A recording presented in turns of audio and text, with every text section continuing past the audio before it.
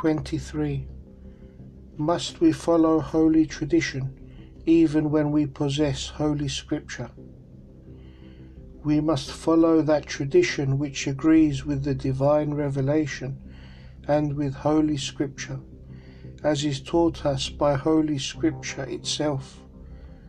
The Apostle Paul writes, "Therefore, brethren, stand fast and hold the traditions which ye have been taught, whether by word or our epistle."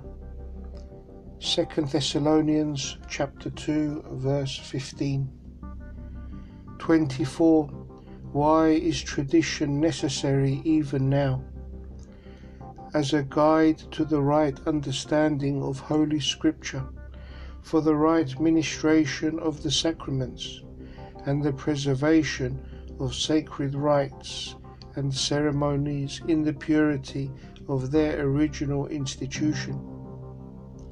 Saint Basil the Great says of this as follows: "Of the doctrines and injunctions kept by the Church, some we have from written instruction, but some we have received from apostolical tradition, by succession in private. Both the former and the latter have one and the same force for piety, and this will be contradicted by no one who has ever so little knowledge in the ordinances of the Church. For were we to dare to reject unwritten customs as if they had no great importance, we should insensibly mutilate the gospel, even in the most essential points, or rather, for the teaching of the apostles, leave but an empty name.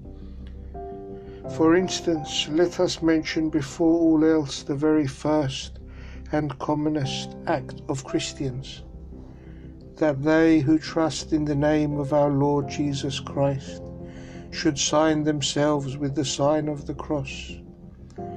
Who hath taught this by writing? To turn to the east in prayer, what scripture have we for this? The words of invocation in the change of the Eucharistic bread and of the cup of blessing. By which of the saints have they been left us in writing? For we are not content with those words which the Apostle or the Gospel records, but both before them and after them we pronounce others also, which we hold to be of great force for the sacrament, though we have received them from unwritten teaching. By what scripture is it, in like manner, that we bless the water of baptism, the oil of unction, and the person himself who is baptized? Is it not by a silent and secret tradition? What more, the very practice itself of anointing with oil? What written word have we for it? Whence is the rule of thrice immersion and the rest of the ceremonies at baptism, the renunciation of Satan and his angels? From what scripture are they taken?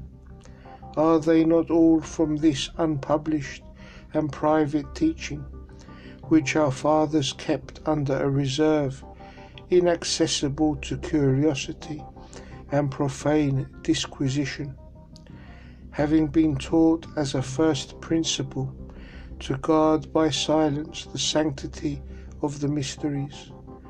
For how were it fit to publish in writing the doctrine of those things on which the unbaptized may not so much as look?